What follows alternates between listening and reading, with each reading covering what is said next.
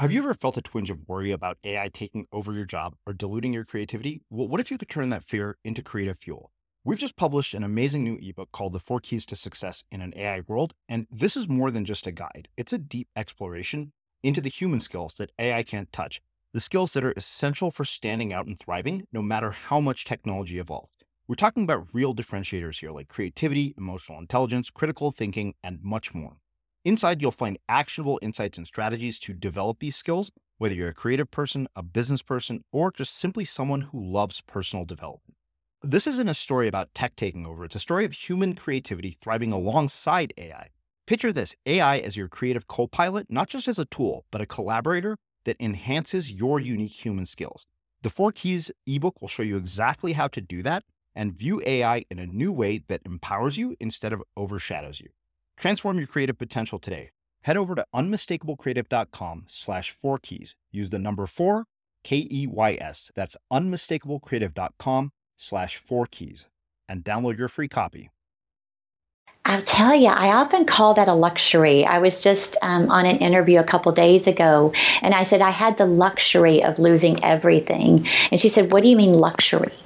And I said, it's almost like once everything's wiped clean, you can restart. You can start over, and you can start over at any moment.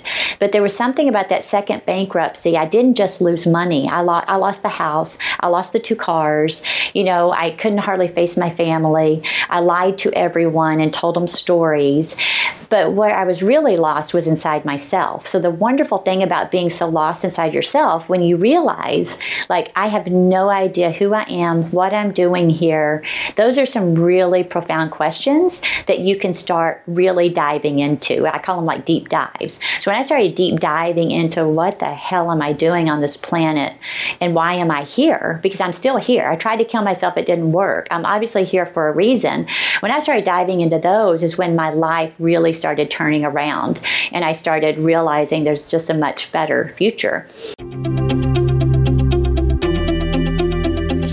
I'm Srini Rao, and this is the Unmistakable Creative Podcast, where you get a window into the stories and insights of the most innovative and creative minds who've started movements, built thriving businesses, written best-selling books, and created insanely interesting art. For more, check out our 500-episode archive at unmistakablecreative.com.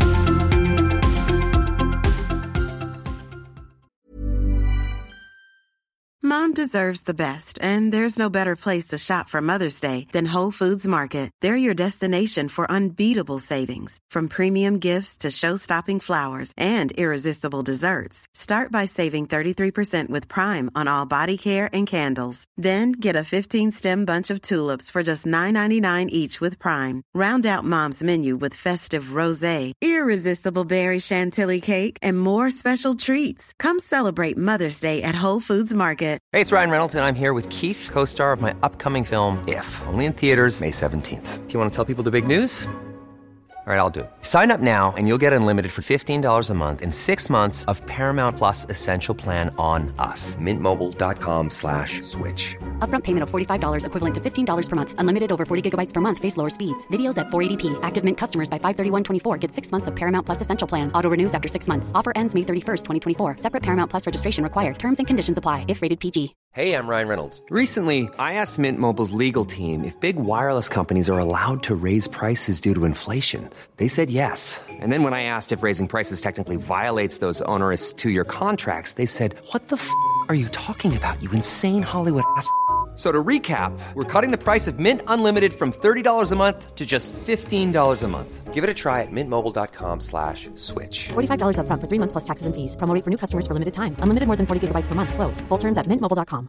Cool fact, a crocodile can't stick out its tongue. Also, you can get health insurance for a month or just under a year in some states. United Healthcare short-term insurance plans, underwritten by Golden Rule Insurance Company, offer flexible, budget-friendly coverage for you. Learn more at uh1.com. Millions of people have lost weight with personalized plans from Noom. Like Evan, who can't stand salads and still lost 50 pounds. Salads generally for most people are the easy button, right? For me, that wasn't an option. I never really was a salad guy. That's just not who I am. But Noom worked for me. Get your personalized plan today at Noom.com. Real Noom user compensated to provide their story. In 4 weeks, the typical Noom user can expect to lose 1 to 2 pounds per week. Individual results may vary. As creators, we're always on the move. Whether it's a live podcast event, a pop-up shop, or a workshop, we're constantly interacting with community, and that's where Tap to Pay on iPhone and Stripe comes in. Imagine this. You're at a live event, a listener loves your merch, or a participant wants to sign up for your course on the spot. With Tap to Pay on iPhone and Stripe, you can accept their payments right there and then, right from your iPhone, so there's no extra hardware or no delays. Total game changer. It's not just for creators. Any business owner can do this. It's about making transactions smoother and much more personal, growing your business in your way. We've been using Stripe for our products and courses for a long time, and now with Tap to Pay on iPhone, you can take your business to the next level too. So visit stripe.com/tapiphone to learn more. Remember, folks, with Tap to Pay on iPhone and Stripe, your business is always at your fingertips. Suzy, welcome to the Unmistakable Creative. Thanks so much for taking the time to join us. Well, yeah, I'm thrilled. I've been looking forward to this. Likewise, and I think many of our listeners have as well. But before we actually get to the product that you have created and the company that you've built, which they're all familiar with, I want to start by asking you, what did your parents do for a living, and how did that end up impacting the choices that you've ended up making with your life and your career? Yeah, so my parents, I grew up in Arkansas in a little tiny town, super conservative. And my mom and dad got pregnant with me when they were 18. So they were babies. And my dad was a musician and my mom was like an art student in high school. And, all of a sudden they're pregnant with this kid. And so as I grew up, my dad ended up leaving music. My mom never pursued art.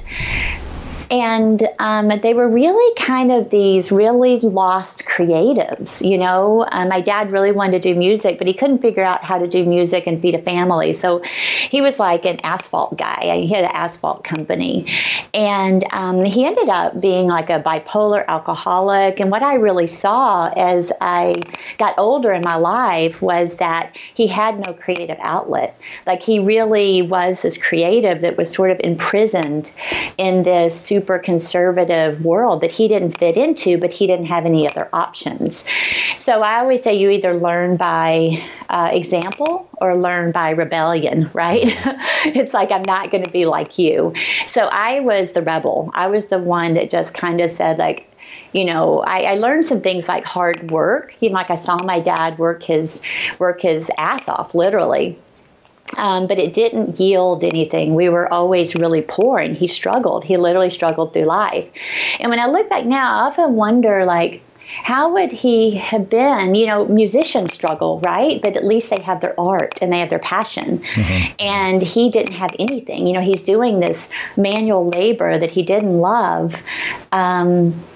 And, I just saw that as an opportunity. Like, I'm not going to do that. I don't know what I'm going to do, but I'm really clear I'm not going to do that because he's working super hard. And it took me many years, of course, to figure out the recipe. But and my mom ended up just being depressed and at home. She was an art student that had no outlet for her art. So she ended up not working and sort of tapping out in life. I know that's a little bit of a sad story, but I think that is what also catapulted me into moving and trying so much in the world. It's literally like I've got to I'm sort of stuck back in this conservative world, and I just wanted to push forward. And I was a little bit like a wild Mustang, for many years, just trying, random stuff, just going crazy. But I was so sure I didn't want to be that. Mm-hmm. Yeah. What do you think differentiates the person who learns by example versus the one who learns by rebellion? Because you could so easily become a byproduct of your environment. I mean, so many of us do. Yeah, I think that what happened for me was it was so painful. One of the things that I love you talking about creativity. I think it's just such a breath of fresh air. I'm a creative. I didn't know that until probably about 6 years ago. I had no idea there was a spot for that in the world. But what I knew is that I didn't fit in, and it didn't feel good. I was in pain, like literally in pain, because I was a curious child. So for example, I was raised like Church of Christ, the super, it's a really strict religion. Like you're going to go to hell if you wear shorts or if you dance, right? So I was always that curious child that always asked why. So I questioned religion. I questioned in school. I was always why? And I was really in trouble for it most of my life. I was the problem child. I just didn't understand, or it just didn't resonate with me that the things that I was being sold. Okay. I just somehow within my being, there was something that I knew there was another world, even though I had never seen it or had access to it. Just something within my being wouldn't let me stay put. And I was just curious. And as I've gotten older, I see that curiosity is actually my superpower. But it's amazing about how within our structured religion or education systems, there's not really room for curiosity. So I don't, so for me, rebellion was the only choice, because I knew I wasn't going to do that. And as a matter of fact, so much so that I tried to kill myself when I was 21, because here I was in this conservative world. I didn't know anyone that was a creative. Remember, my parents were, these artists that just never got to express themselves in the world. And I saw everyone around me pretty much in pain. Mm-hmm. And I didn't think there was a way out. So I tried to kill myself, because I was like, I can't live in this world because this is horrible. So for me, it was pain. I was in pain. I needed to fly and be free, but I had no examples or role models to be able to do that. So, Anise Nin has a quote. What does she say? That the pain, something about it became so great, and the blossom, that the risk it took to change was less. It was less painful to move, to blossom, than it is to stay put. And that's absolutely, anytime I've been in any transformation process, that's the point. Like, I literally am in pain. Mm-hmm. I'm really glad you brought up the religious and spiritual background. I'm curious, having had this very strict religious upbringing, this is something that I have not asked many people about, but it's something that's been on my mind lately as I've gotten older. Do you have a spiritual or religious practice now as an adult, and how did the experience you had as a child inform the one that you have now as an adult? Yeah, I am a deeply spiritual person. And it's kind of ironic. I live in a church. I bought a 120-year-old Methodist church that I've remodeled into a home.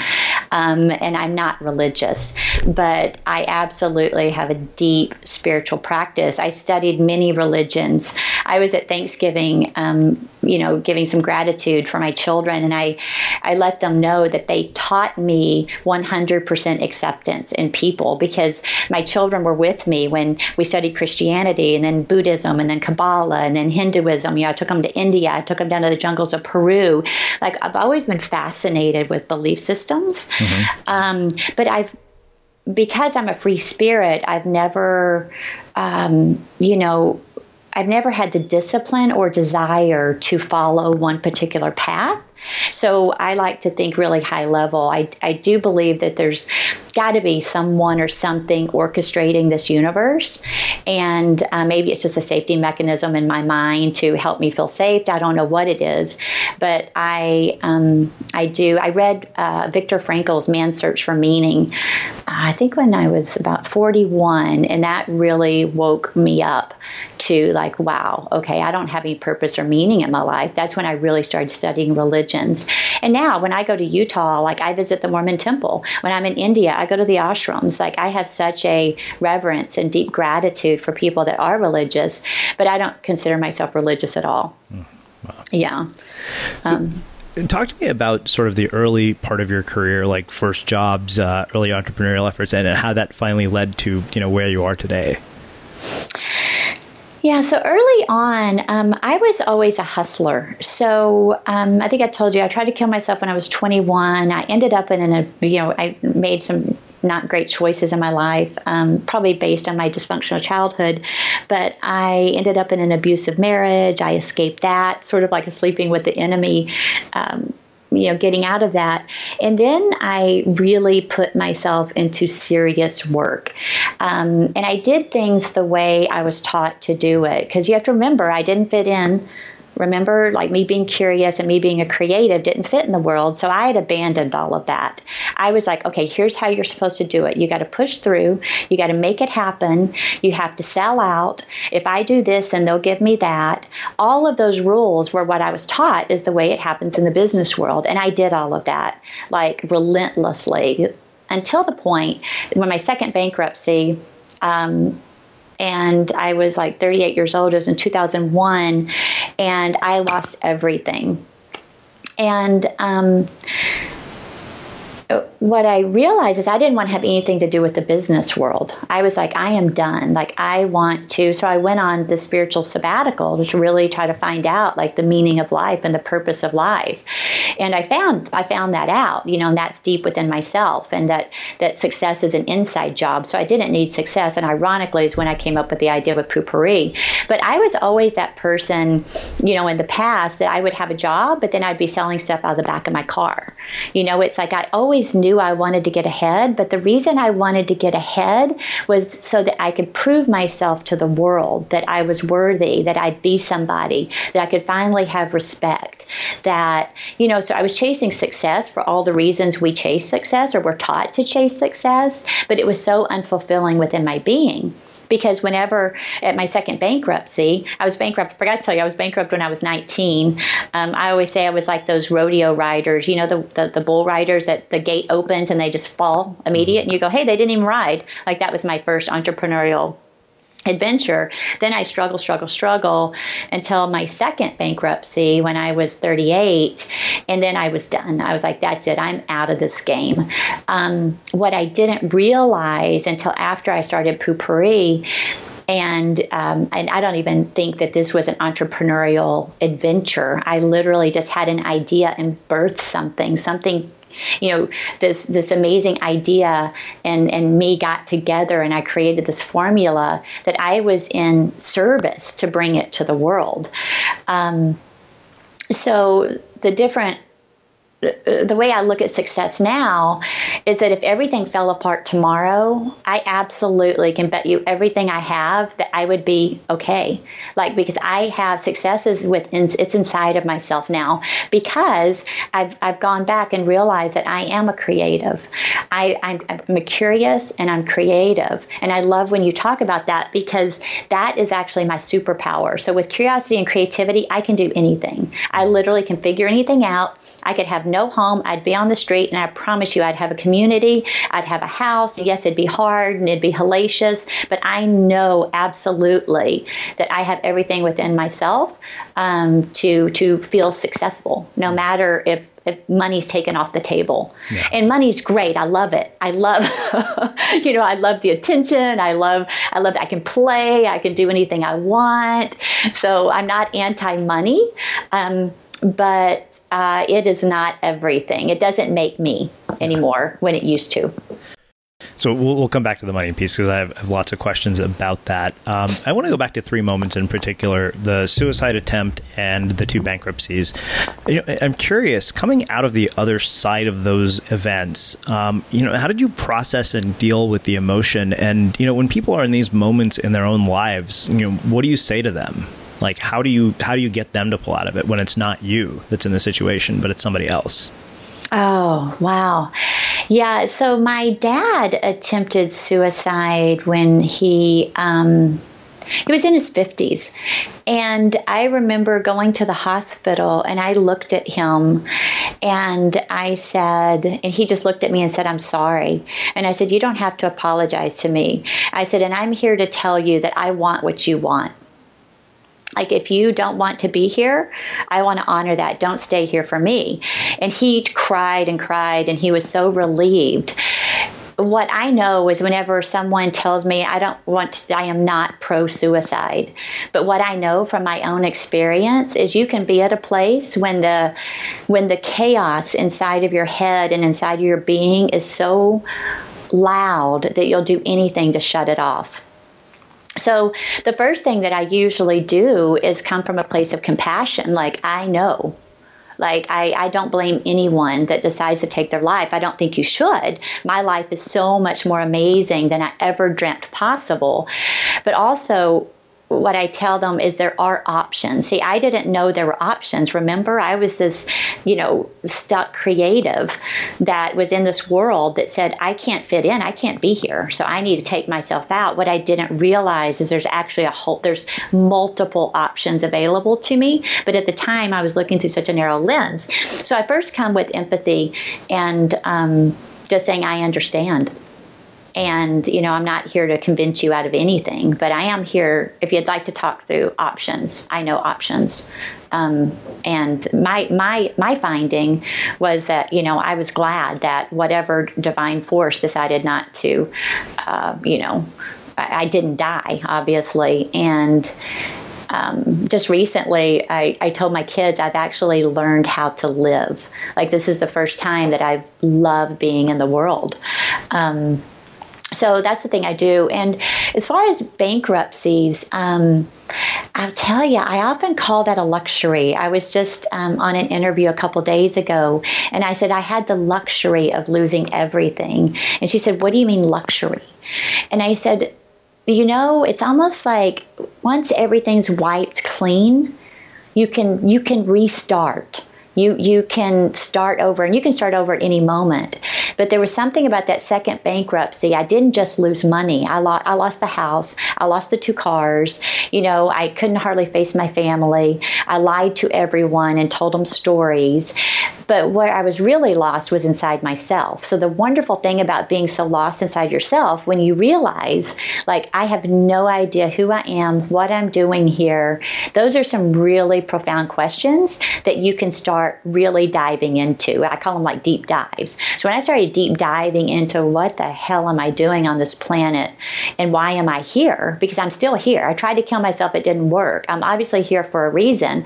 When I started diving into those is when my life really started turning around and I started realizing there's just a much better future. So I will tell anybody that facing a bankruptcy, or if you're, an abusive situation, if you're bankrupt, if the first thing to do is take full responsibility and realize that you've made choices. The second bankruptcy was the stock market crashing, right?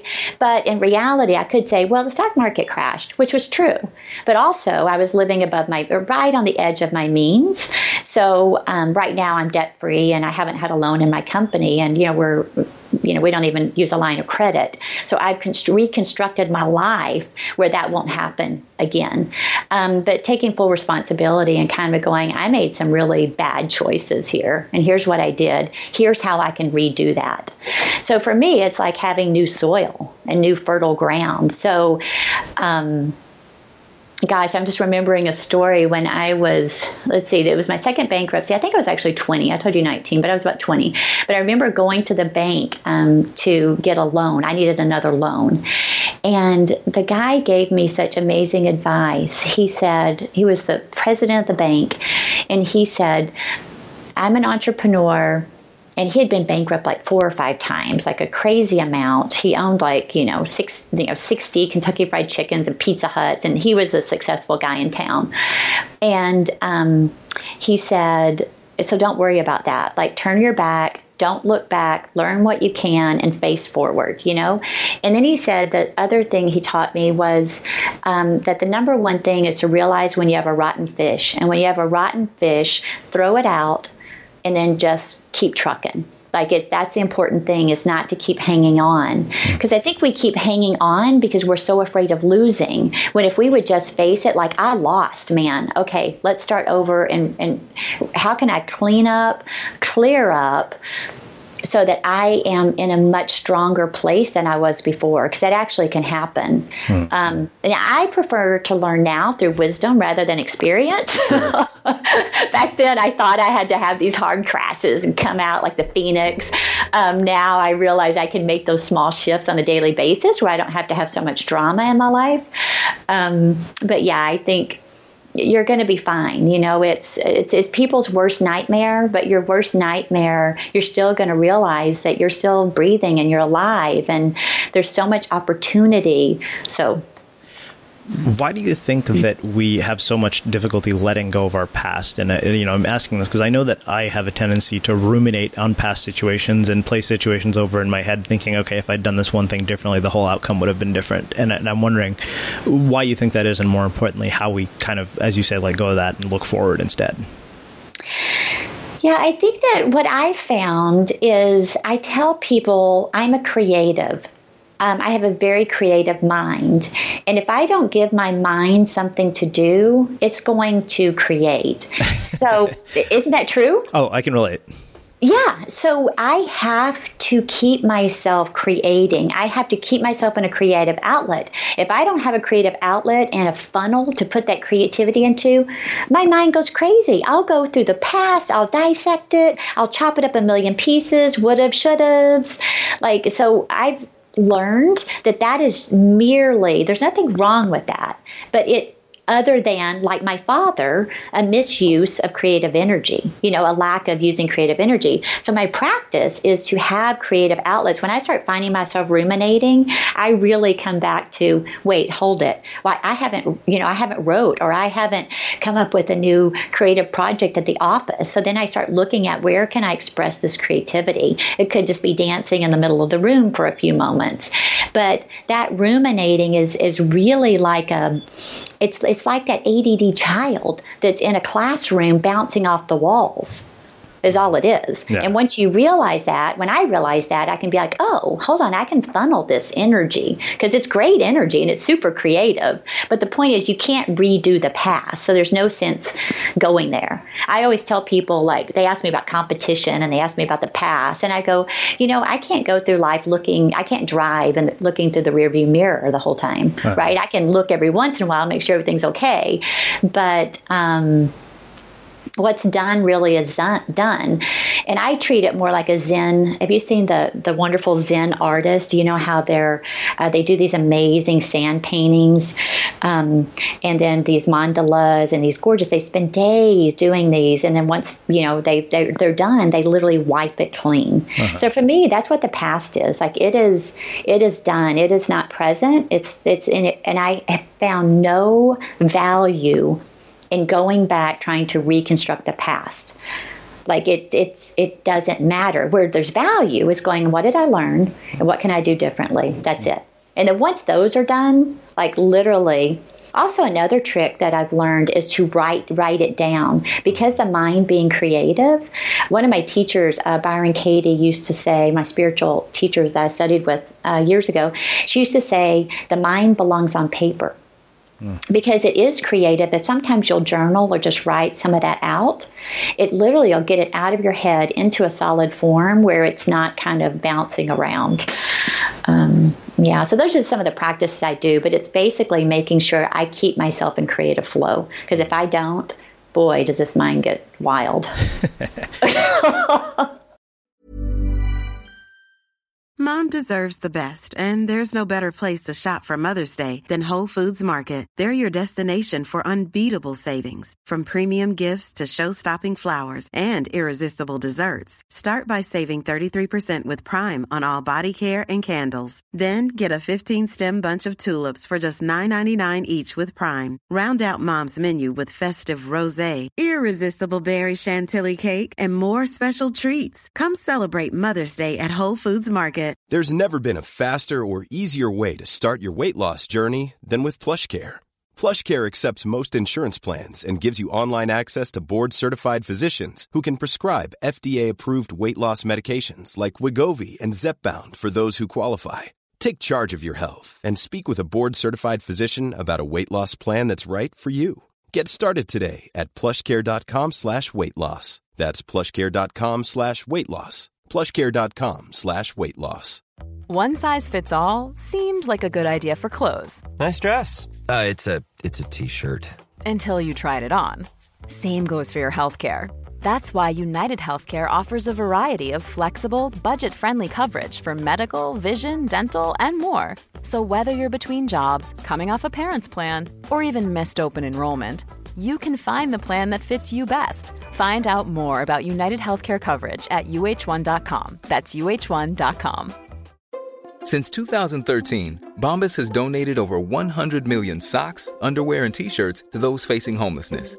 If we counted those on air, this ad would last over 1,157 days. But if we counted the time it takes to make a donation possible, it would take just a few clicks. Because every time you make a purchase, Bombas donates an item to someone who needs it. Go to bombas.com/ACAST and use code ACAST for 20% off your first purchase. That's bombas.com/ACAST, code ACAST. Many of us have those stubborn pounds that seem impossible to lose, no matter how good we eat or how hard we work out. My solution is PlushCare. PlushCare is a leading telehealth provider with doctors who are there for you day and night to partner with you in your weight loss journey. They can prescribe FDA-approved weight loss medications like Wegovy and Zepbound for those who qualify. Plus, they accept most insurance plans. To get started, visit plushcare.com/weightloss. That's plushcare.com/weightloss. Everyone knows therapy is great for solving problems, but getting therapy has its own problems too, like finding the right therapist, fitting into their schedule, and of course, the cost. Well, BetterHelp can solve those problems. It's totally online and built around your schedule. It's surprisingly affordable too. Connect with a credentialed therapist by phone, video, or online chat, all from the comfort of your home. Visit BetterHelp.com to learn more and save 10% on your first month. That's BetterHelp, H-E-L-P.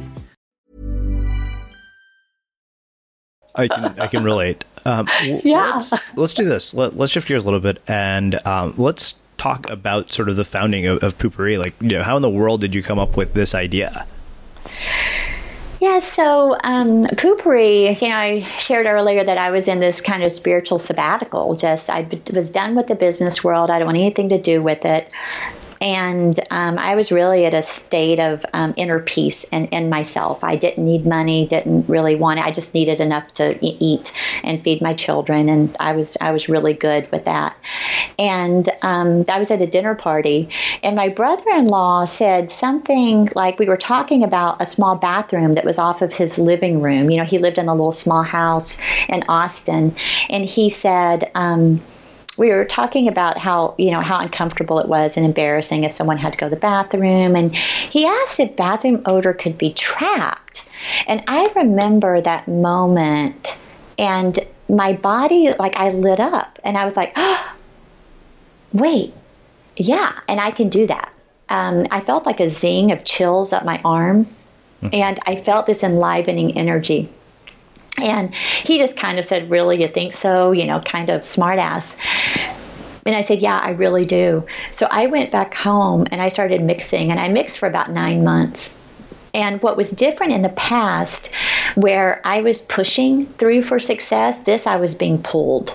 So I don't know if you've been in a creative atmosphere where you can't help it. It's like you're taken in a river.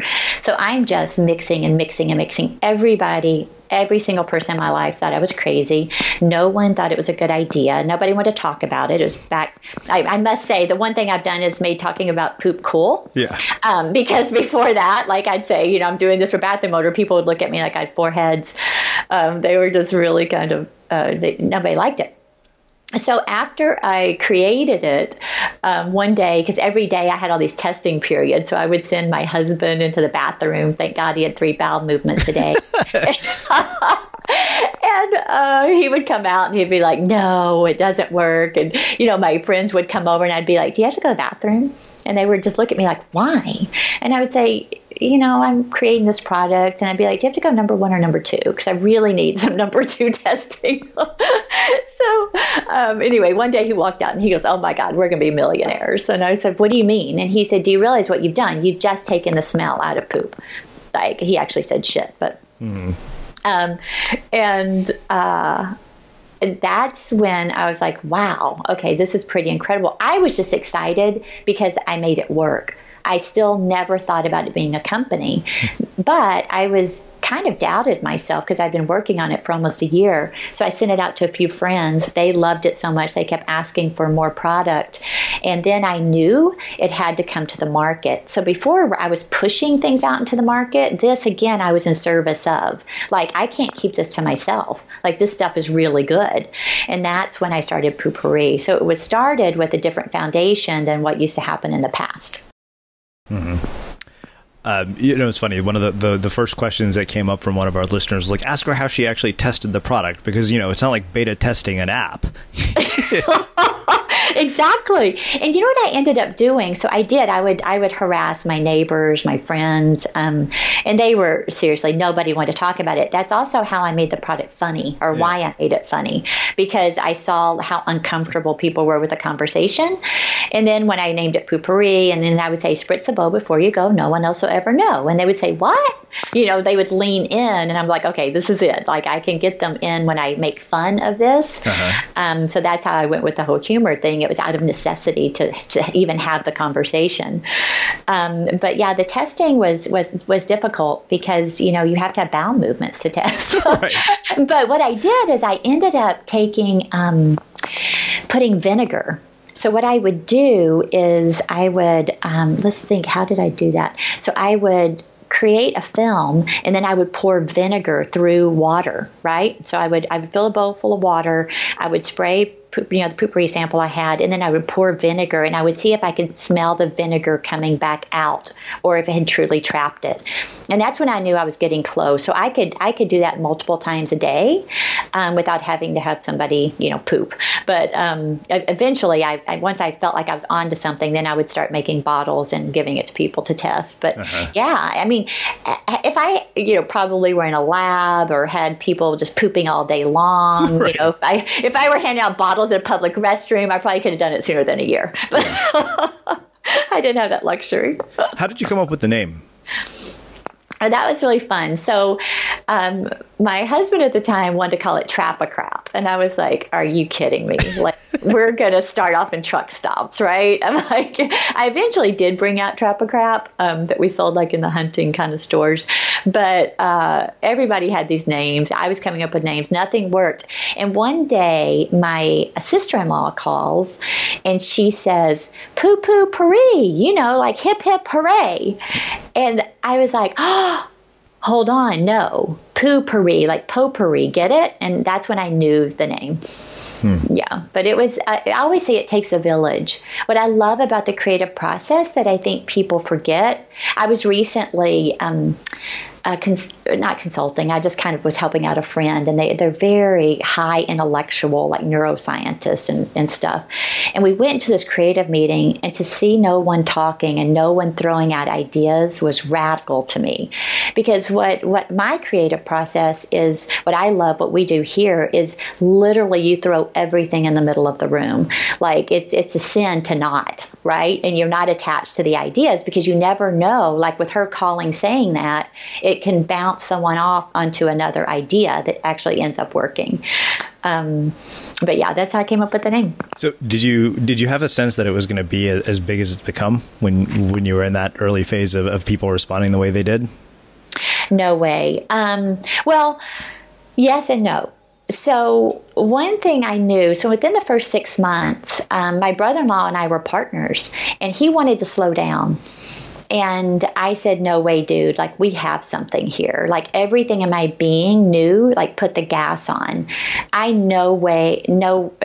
I couldn't have dreamt that it is what it is today, and the cult kind of brand that it is. I didn't even see that future, but it's like intuitively, I knew that this was not the time to slow down. Like we got to go on. So I ended up buying him out early on. Our agreement were that I did all the creatives, I developed it, I branded it. It was not a great partnership.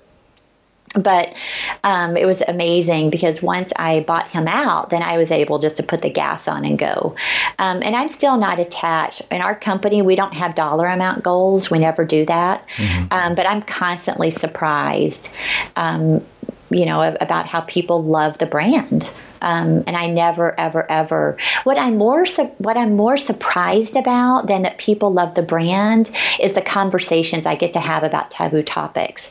I mean, when you look at it, we have people talking about poop, like literally, and it's okay. So my question has always been, what else can we talk about now? Right? Yeah, there's two things that really come up for me. One is that you don't have dollar amount goals, and I'm wondering how you accomplish goals, that drive the company forward when you don't have dollar amount goals, because that seems so counterintuitive to me. So yeah, I'm curious about that. The other thing I know is that you have never taken an outside investor Nope. to grow the company. So talk to me about the early phases. I mean, did you run into hurdles growing it? Like, were there challenges that were difficult? Were there possibilities that it wasn't going to turn into what it did today? Oh my God, there's challenges every freaking day. So I always tell people how you know that you're an entrepreneur. Like whenever let's say you join track and the coach gets you out on the field, you either know if you're going to run around the track, if you're a long distance runner, or if you're a hurdler. And what I always tell people is entrepreneurs are hurdlers, and you can't make yourself be a hurdler, right? It's like you can't just stop at every problem, because being an entrepreneur is all you're doing is solving problems every single day. Now, what's exciting about that for me is that the reason I haven't taken on an investor is because I look at finance and operations as creative, as a creative outlet. And it's kind of funny. I've had people go, "Oh, creative finance." I'm like, yeah, whatever. But what it is, basically, I remember my first Christmas. And I remember going, I called one of my friends it's a big investment banker. And I said, I need help. I think I'm going to have to take on an investor. And I wasn't even a year old.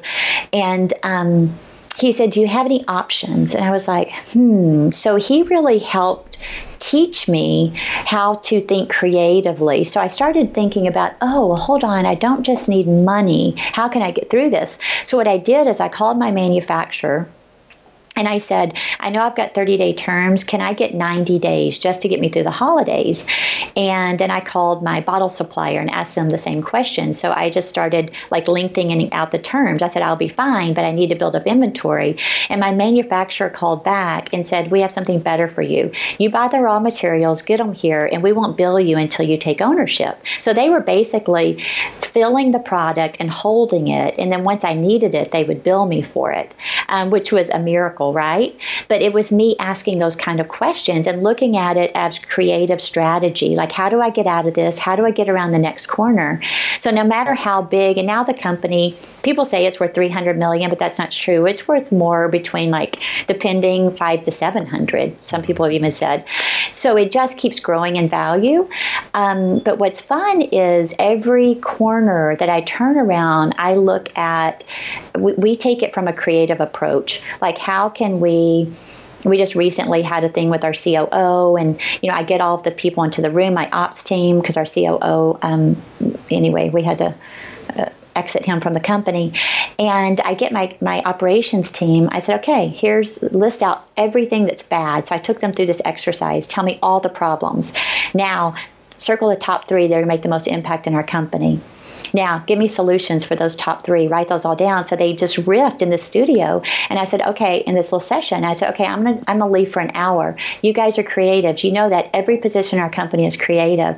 I want you guys as a group to come back, tell me the top 3 things that can happen, and give me the creative solutions on how we can make the immediate impact on our company. And they came back, and they're like, whoa, we got it. And they literally pulled our company out of this kind of operational nightmare we just had. But it's that. It's like I look at everything as a creative approach. I mean, as a creative problem. It's like, this is just needs creativity. That's it, Yeah. And the way that the same thing, that's the reason that we've not taken any money, but also we don't have goals. We have goals, but our goals are things like do epic shit. That's one of our mantras. And when someone has an idea, we ask around the room, like, is it epic? And what we find, what we do is we go from epic thing to the next epic thing. We also have a mantra: we don't do good, we do great. We don't want to do anything half-assed in our companies. We have all these poo puns, and we have a new book coming out that's coming out, I think, next month, called The Woo of Poo: Change Your Life in the Time You Take a Shit. Mm-hmm. but it has a lot of our commandments in it. But we literally live by these things. So instead of saying, like we have these dollar amount goals, we say, okay, we're launching in a Target. We just launched in a Target. How can we do that in the most epic way possible? Well, we end up launching in 4 locations in every Target store. And then how can our marketing team, what can you do that's epic, that's going to help support Target? So those are the conversations we have, not we want to do $20 million in the Target account. We want it because that's limiting, right? What if it could do 40? Yeah. So we really don't ever talk money in the company. We do make sure that we're financially healthy, and we don't do things super stupid. We don't do jerk moves. But what I find is when you're in a creative, our company is a creative. Every person that's in this company, when they're hired, you're being hired as a creative. You might be doing operations, but you are creative. There's a resiliency and there's a life force energy that is in the company that is more resilient than if you're just doing things by logic and dollar amount goals, because you're not always going to do things for the health or the life force energy of a company. And what I find is if I'm ever doing anything for money, I'm doing it for the wrong reasons. So we say, does it turn us on, and is it going to help the company? And if it does, we go towards that. Yeah. That's it. So tell me about the YouTube video. I know that was a huge part. Like that I think is probably how I found out about you, and a lot of our friends who are listening probably found out about you as well.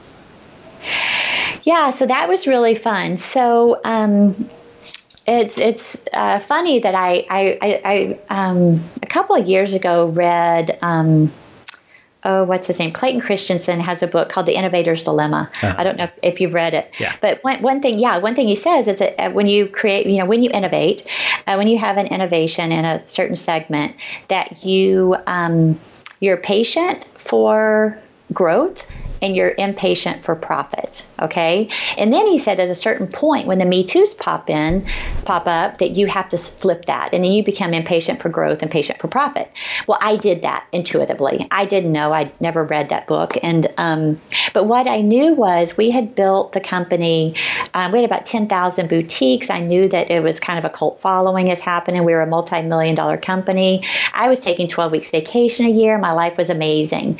And I had this sense literally in my body, like, it's time to, like, we got to get the show on the road. The same one that I had early on when I bought out my brother-in-law. But this was a bigger one. It's like, oh, it's time. Like, Poopery's ready to come out to the world. And I couldn't really figure out how to do that. And then I found these YouTube marketers back then.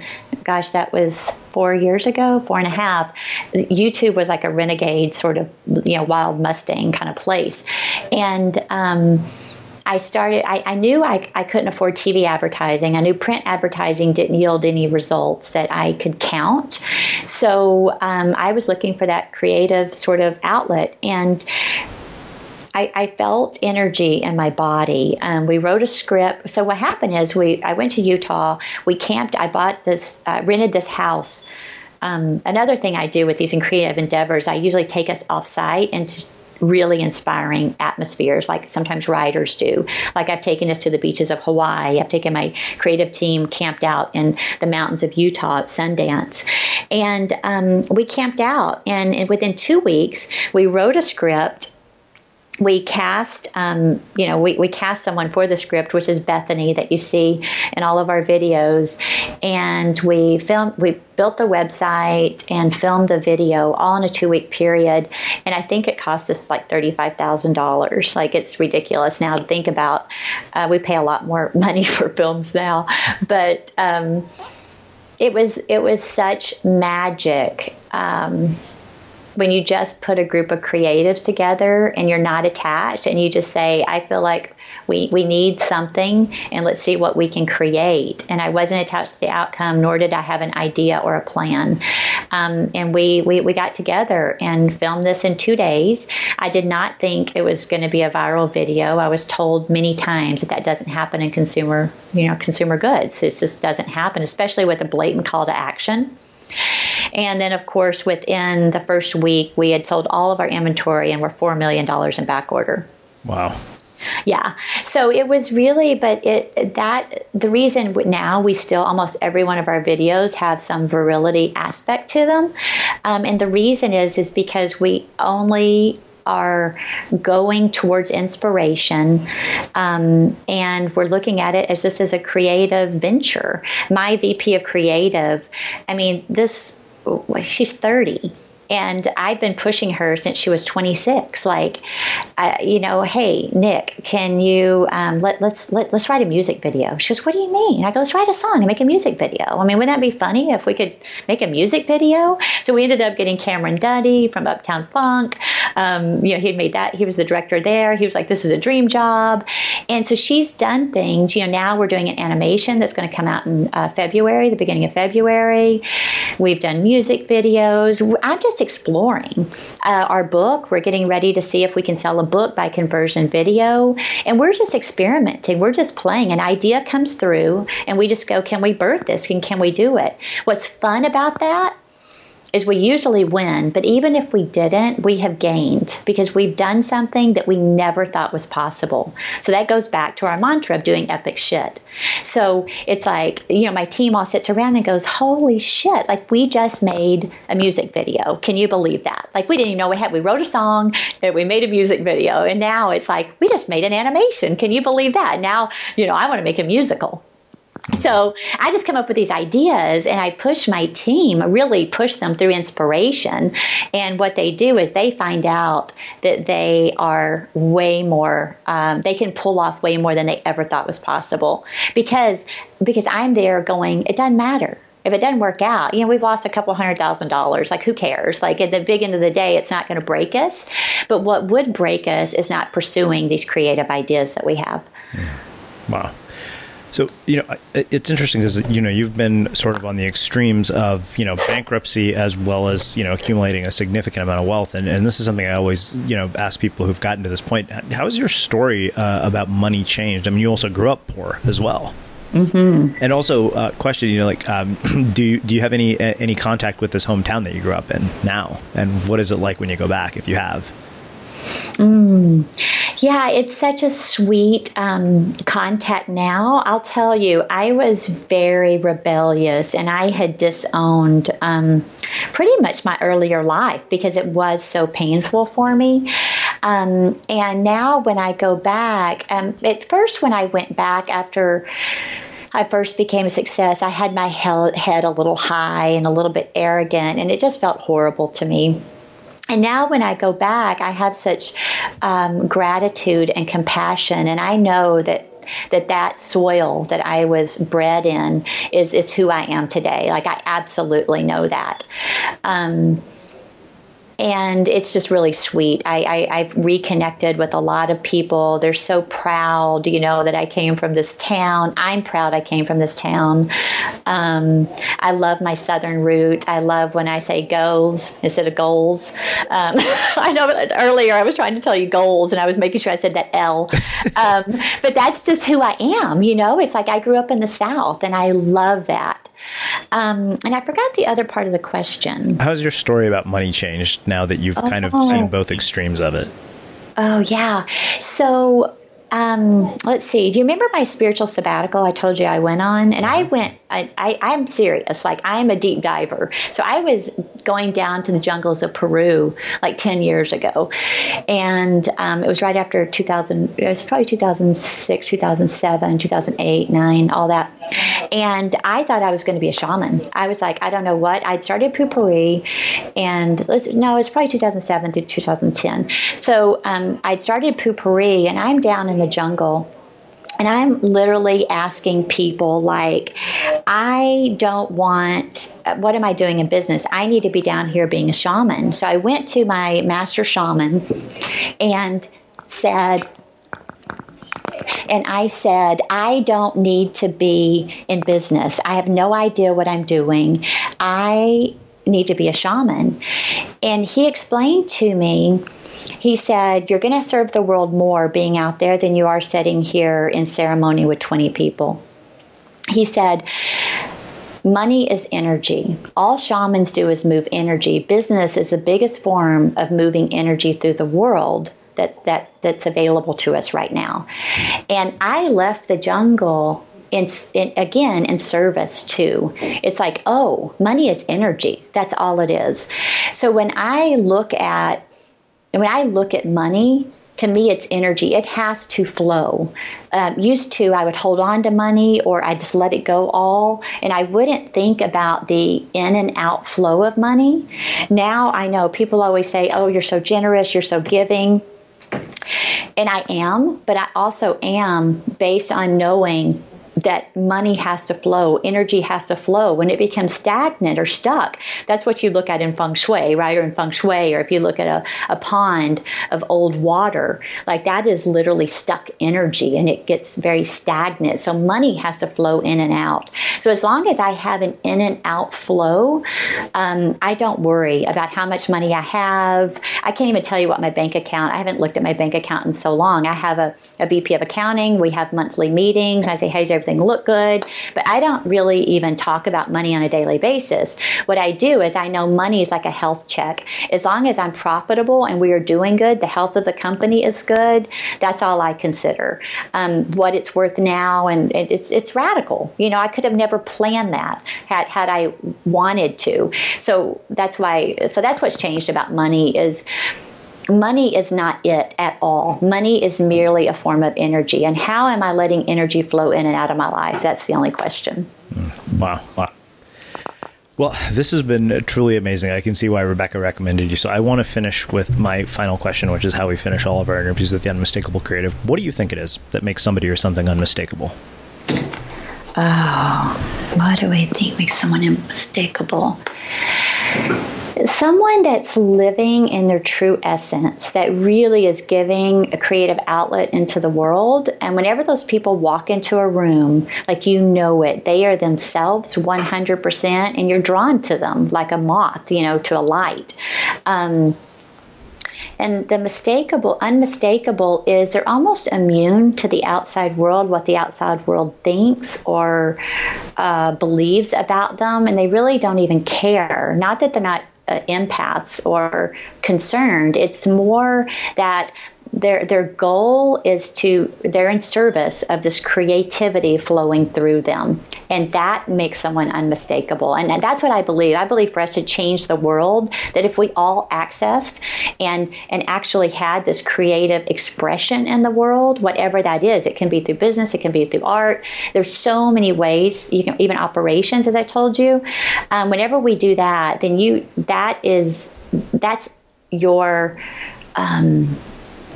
it's almost like your duty as a human is just to be this conduit and let that creative energy out into the world. And if everybody did that, the world would shift and change. Wow. Well, yeah. I think that makes a really fitting end to our conversation. Where can people learn more about you, your story, the products, and everything else that you guys are up to? Yeah, you can learn at poopourri.com, POOPOURRI.com, and SuzyBatiz.com. And let us know. I think we're on everything, Twitter, Facebook, all that stuff. I don't get into any of that stuff, really, but I know I have a lot of amazing people that's what turns them on. They do it. But yeah, reach out any way you can. We'd love to hear from you. We'd love to connect. I'd love to hear any feedback that your listeners have. I would love that. And any information they want more, I'd love to share. Awesome. And for everybody listening, we will wrap the show with that. Thank you for listening to this episode of the Unmistakable Creative Podcast. While you were listening, were there any moments you found fascinating, inspiring, instructive, maybe even heartwarming? Can you think of anyone, a friend or a family member who would appreciate this moment? If so, take a second and share today's episode with that one person, because good ideas and messages are meant to be shared. Hey, it's Paige DeSorbo from Giggly Squad. High quality fashion without the price tag. Say hello to Quince. I'm snagging high-end essentials like cozy cashmere sweaters, sleek leather jackets, fine jewelry, and so much more. With Quince being 50 to 80% less than similar brands.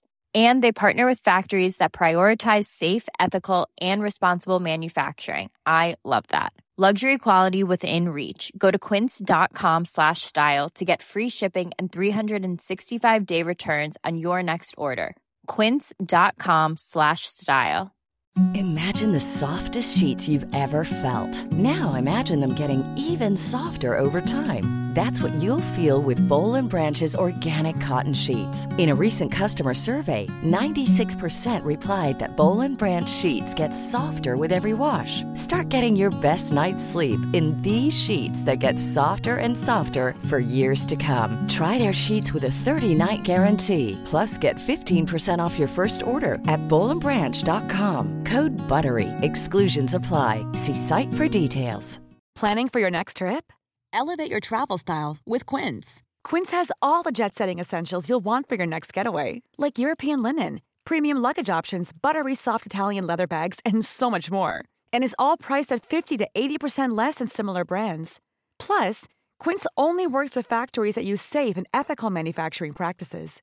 Pack your bags with high-quality essentials you'll be wearing for vacations to come with Quince. Go to quince.com/pack for free shipping and 365-day returns. Mom deserves the best, and there's no better place to shop for Mother's Day than Whole Foods Market. They're your destination for unbeatable savings, from premium gifts to show-stopping flowers and irresistible desserts. Start by saving 33% with Prime on all body care and candles. Then get a 15-stem bunch of tulips for just $9.99 each with Prime. Round out Mom's menu with festive rosé, irresistible berry chantilly cake, and more special treats. Come celebrate Mother's Day at Whole Foods Market.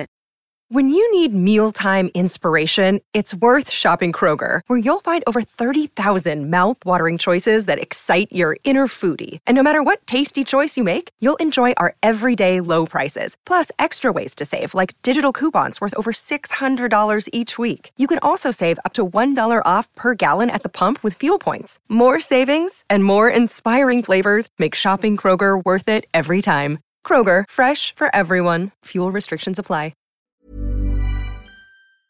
Have you ever felt a twinge of worry about AI taking over your job or diluting your creativity? Well, what if you could turn that fear into creative fuel? We've just published an amazing new ebook called The 4 Keys to Success in an AI World, and this is more than just a guide. It's a deep exploration into the human skills that AI can't touch, the skills that are essential for standing out and thriving, no matter how much technology evolves. We're talking about real differentiators here, like creativity, emotional intelligence, critical thinking, and much more.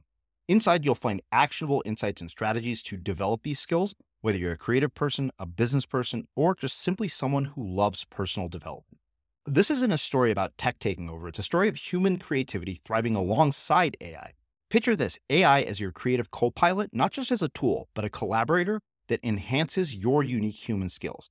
The 4 Keys ebook will show you exactly how to do that and view AI in a new way that empowers you instead of overshadows you. Transform your creative potential today. Head over to unmistakablecreative.com/4keys. Use the number 4, KEYS. That's unmistakablecreative.com/4keys and download your free copy.